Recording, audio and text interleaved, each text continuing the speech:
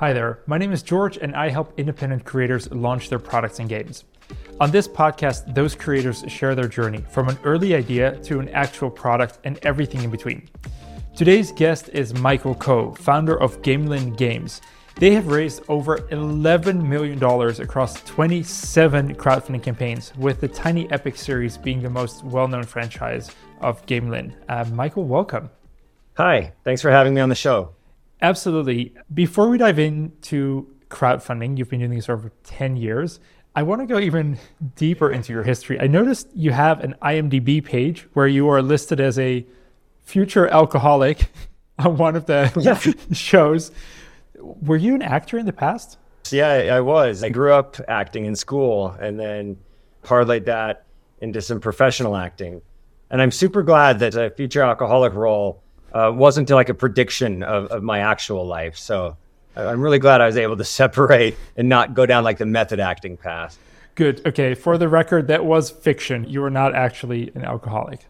That was an exciting time in life. And I was able to do a couple shows on the WB with Everwood and a feature film. And that was pretty cool. That is awesome. What did your life look like 10 years ago, around the time you started your first Kickstarter?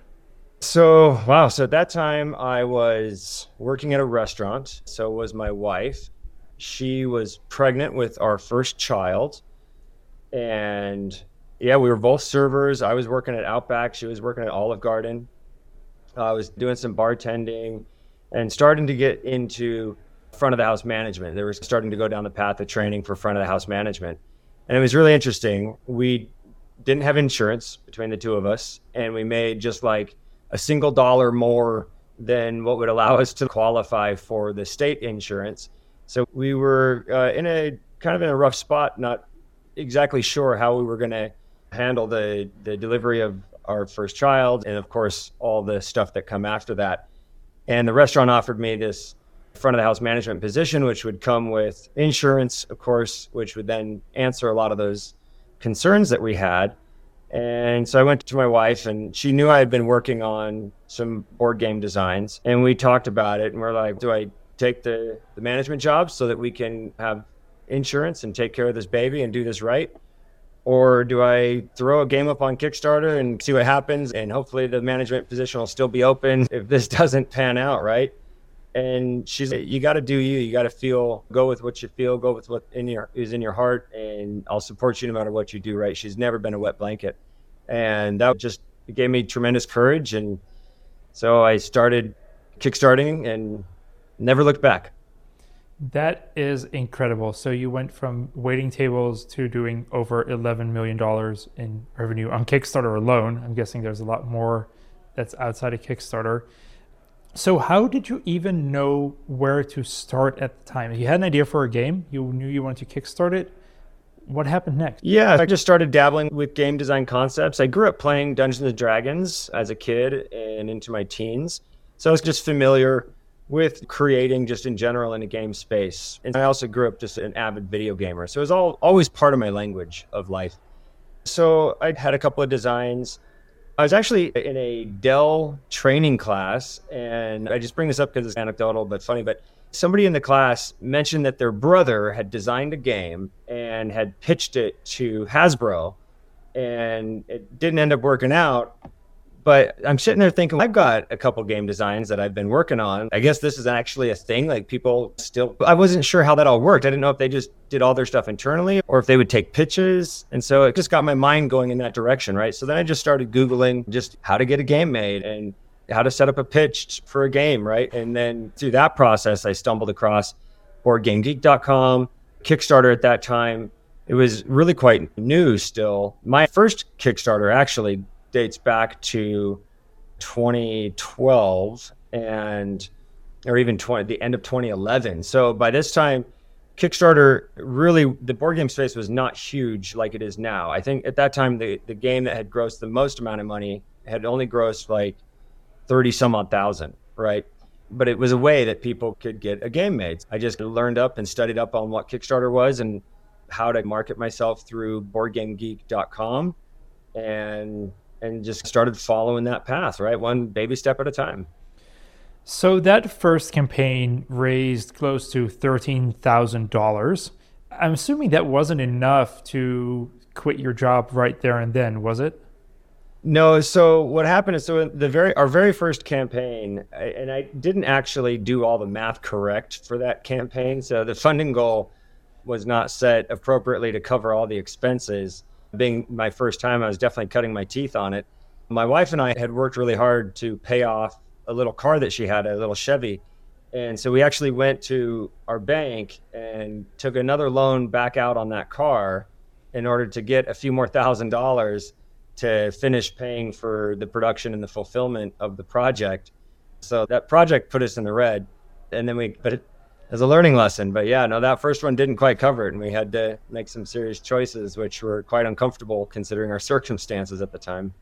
So then what prompted you to do the next campaign after that? I figured if I got the attention of a few hundred people, then maybe they'd be interested to see something new, and maybe snowball effect, right? Like just start building on and getting a few more people and hopefully preserve a majority of the previous backers. And so I was like, let's give it another shot. And then the next one did pretty good. And we just toyed around with different ideas. We ran several kind of smaller campaigns just with like trying to innovate with like meeples and other kinds of things, and a couple of games mixed in there. They all just barely allowed us to continue doing that. And I still had to work full time. I worked full time at the bar and restaurant for 3.5 years before I was able to ever just go Gamelin Games full time. And you had the baby in the meantime?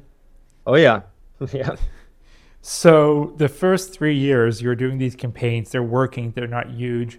You're working full time, you have a small child now, but then you launch something called Tiny Epic Kingdoms, and that raises almost $300,000, which is a huge jump from what you've been raising up to that point. So tell us about that moment that basically changed everything. Yeah, that really did. It was really incredible. At that time, I was getting to a point where I was like, okay, I think I've proven Gamelin Games as a concept, as a publisher, that we can take concept to shelf, right? So I felt it's a good time to reach out and see if there's other designers that I would find interested to work with and would be interested to work with me. So I put something out on Twitter, and a gentleman by the name of Scott Alms, who is very well known in the gaming industry as a prolific game designer and the game designer of the Tiny Epic series, he reached out to me with a little game called Tiny Epic Planets. And it was just a tiny little game that I could print up on the computer, and it was really basic. It wasn't going to take a lot to put together.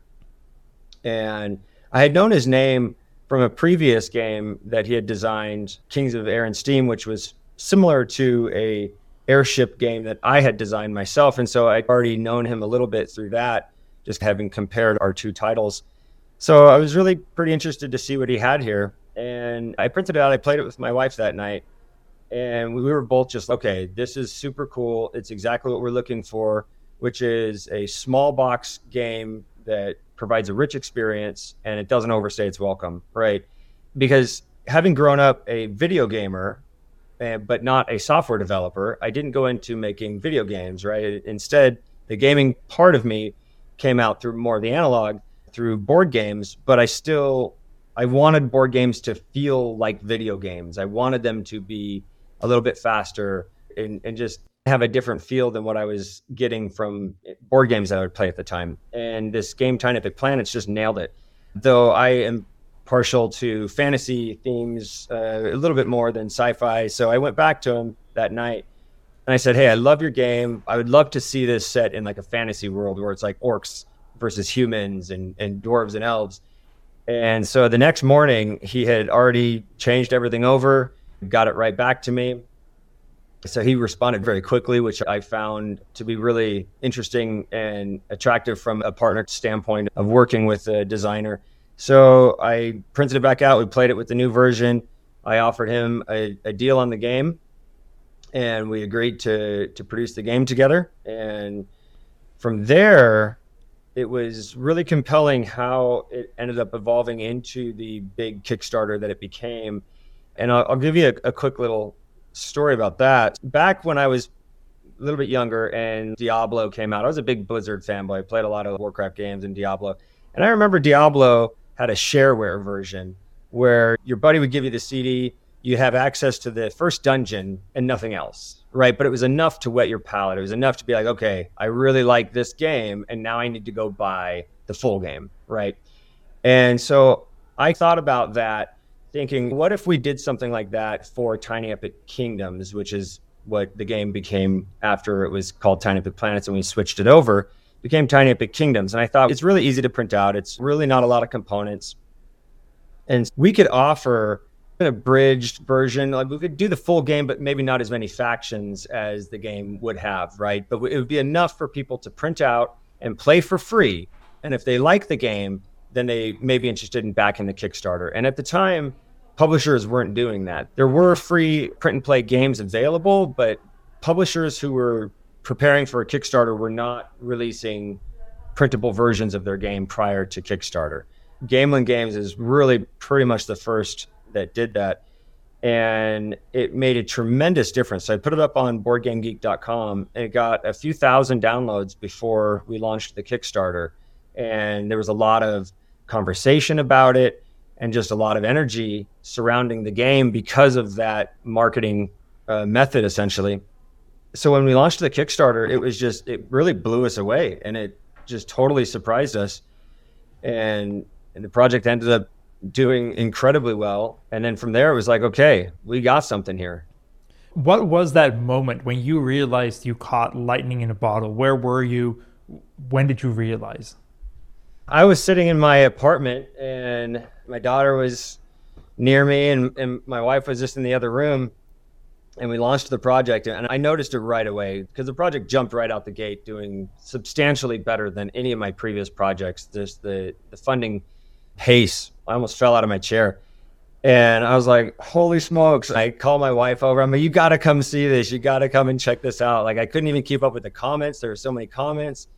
And it was really a very surreal experience. So when you have a hit, you'll know. Oh, yeah. Yeah. You just know.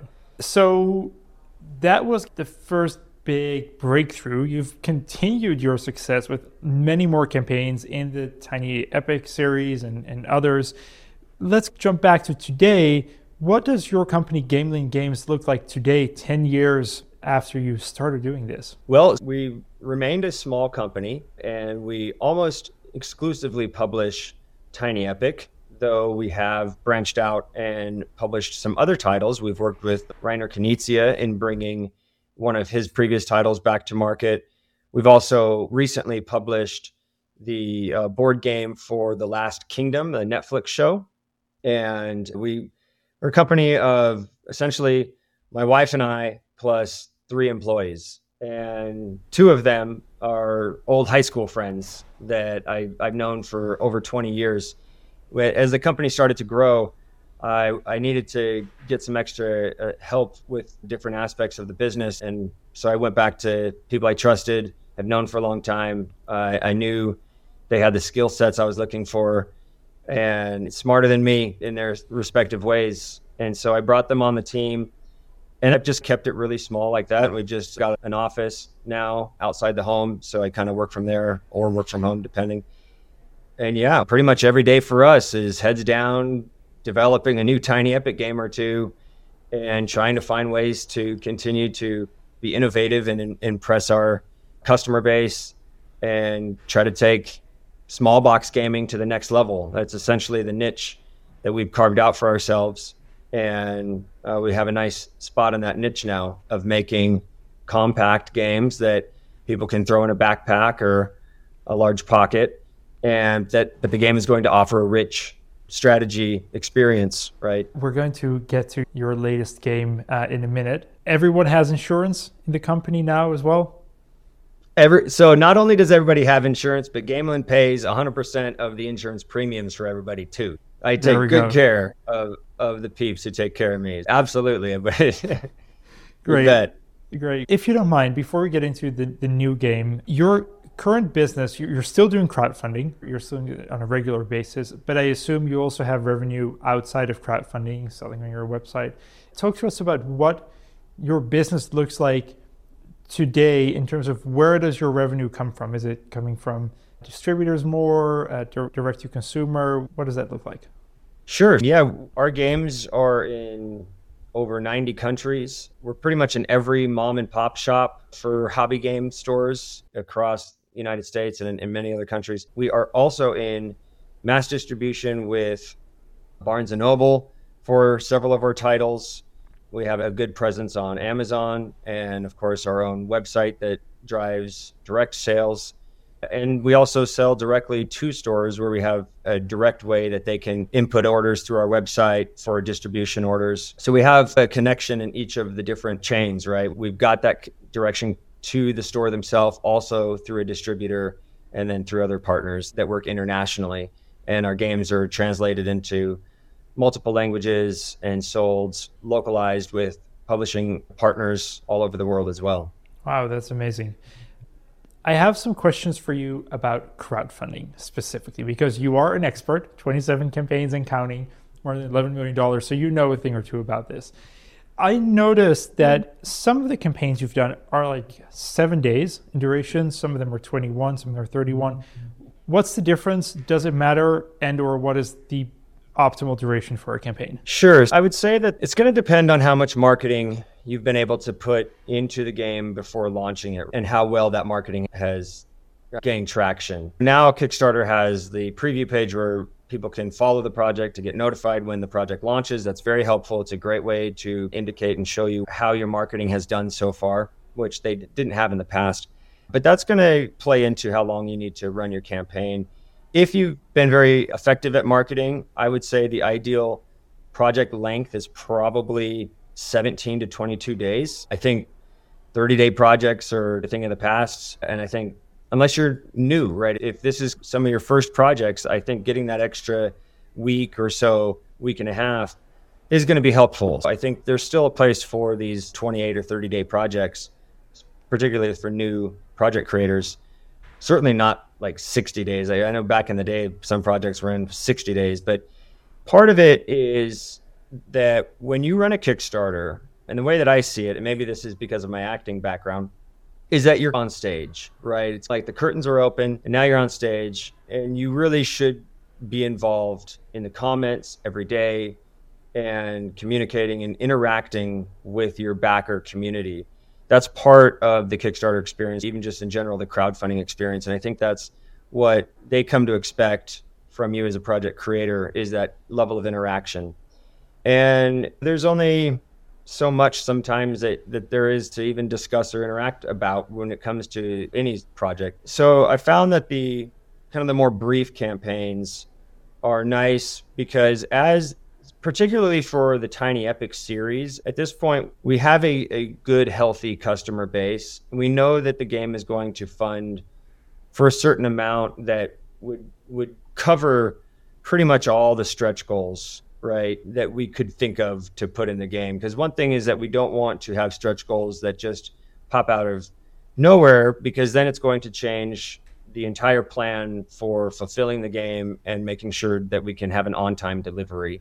A lot of ideas where backers get to contribute, they're extremely fun, but it definitely is going to mean that there's going to be development time and other things that are going to push back that delivery date. And I've tried to refine that process so that when I tell backers, hey, look, you're going to get your game in 9 months, they get their game in 9 months. And we have a tremendous track record for delivering our projects on time. Part of that has been removing stretch goals from the projects for the most part. Again, just to make sure that I have a fully ready to go thing before I crowdfund it. And then when we receive the funds and we know that the audience is there for it, we can just get it printing right away and get the game out as quick as possible and have a very smooth experience for everybody.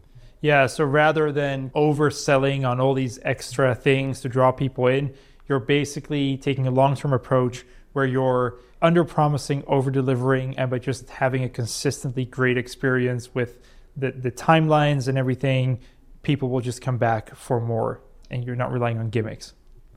Yeah, that's exactly right. And that's the thing, is it starts to feel a little insincere when your project's at $400,000, $500,000, and you're like, okay, if I get another $50,000, I'll give you 5 more cards, right? It's just, It seems a little insincere. But at the same time, if you give me $10,000, if the project raises another $10,000, I give you 5 cards.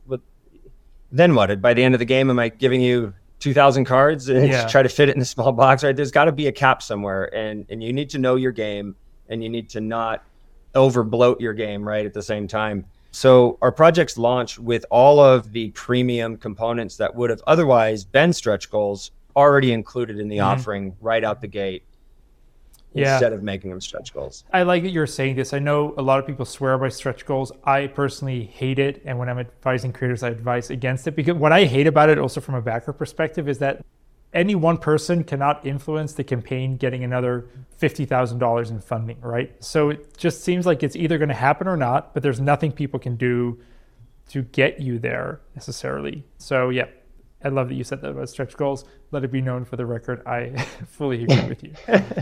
All right, thank you. No, thank you.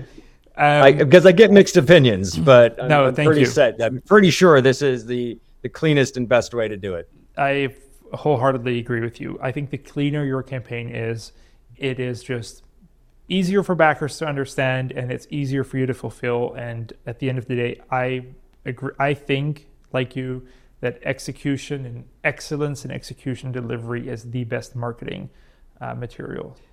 You mentioned the Kickstarter pre-launch page briefly. I am looking at one right now with your latest project. Please tell us all about what these 7,838 followers are currently signed up for. Oh, they're excited for our newest entry in the Tiny Epic series called Tiny Epic Cthulhu. So this has been something that has been high on our request list for many years, actually. So we'll periodically put out surveys to our customer base saying, hey, what would you like to see next in a Tiny Epic game?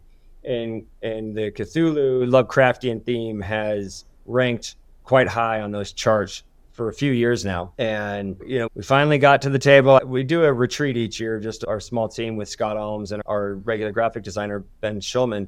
And we brainstorm where we're going to go with the series, and came up Tiny Epic Cthulhu. We had some really neat ideas. It's a cooperative game. Players are taking on the roles of characters very familiar to the Lovecraftian theme, like an investigator, a scientist, a doctor, a priest, right? They're in this old sleepy town that has been overrun by the horrors of Cthulhu and other great old ones. And it's upon the characters to work together to figure out how to kind of unveil the great old one, translate the Necronomicon, and seal the portals to stop the world from being destroyed, right? That's the thematic premise of it.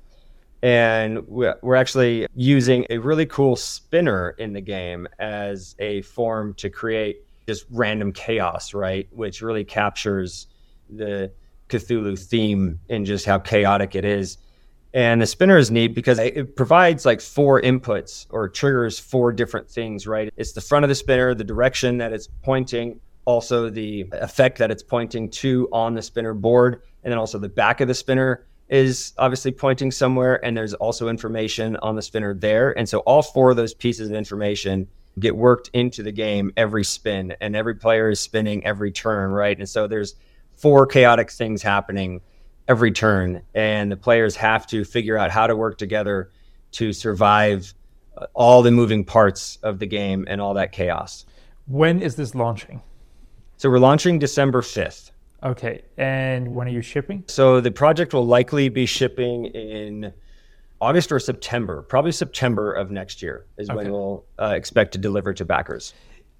I ask it because there's a lot of conflicting thoughts always about launching in December. What are your thoughts on that? So I've seen some really big projects fund quite successfully in the month of December. Generally, though, I do like to avoid December, but Valentine's is expensive, and so maybe you should avoid February. And shoot, there's expensive holidays all year long. There's a lot of things going on. And so at the end of the day, I think that if you're a new project creator, you probably need to pay a little bit more attention to things like that. But with the experience that we have and the customer base that we have, I believe that something like launching in December, and plus our product is at a really affordable price, right? I would not launch a gigantic game in the heart of December. Now, I am actually launching a gigantic game, but it's going to be at the end of November. So it's funny that I'm here double speaking, but the Tiny Epic line, it's got a $25, $30 entry for just the base game, right? So it's really affordable. So I don't think that it's really going to compete with people's holiday spendings necessarily. Yeah, we will post a link to that in the description. Don't miss out because this is going to be a good one. Will this be the first one where you have some kind of a spinner or that kind of mechanical component to it? Yeah, so this is the first Tiny Epic game that'll implement a spinner. Yeah, we always try to have something neat and innovative in each of our games, and we're excited about the spinner. It's really been a lot of fun in our playtests. To wrap things up, what is the one secret to success in crowdfunding that you wish you knew 10 years ago? Oh, that's a great question. I wish you had let me know that question was going to land on me. I would have thought of a really good answer for you. I would say that when it comes to crowdfunding, you must get the word out there before you launch the project. I understand, yes, there is a lot of marketing that's built into the project being live, and that's an incredible value that you get from crowdfunding. But you have to market the campaign and find your audience before you launch your project. Otherwise, you're going to be staring at the screen and it's going to be crickets, and it's going to be really quite painful. It's a tough experience when the project goes really just quiet, right? And build that audience first. Go to conventions, get on Board Game Geek, find the Facebook groups, share the game, get it out there. Don't be afraid of other publishers stealing your game. They have so many other ideas of their own. It's actually getting the game itself is like the least expensive and time-consuming part of the publishing process, right? Like they don't need to just grab a quick game. So don't be afraid to get your game out there, show it to people, play it with people, and do that as much as you possibly can before launching your project. Awesome. Michael, thank you so much. Links to everything, the upcoming campaign, your website, it will all be linked in the show notes. If you're listening, go to your podcast app and check it out in the description. Best of luck on your upcoming launch, and thank you so much for sharing your words of wisdom with us today. Hey, thank you again for having me on the show. It's been a lot of fun, George, and have a great day. Thank you.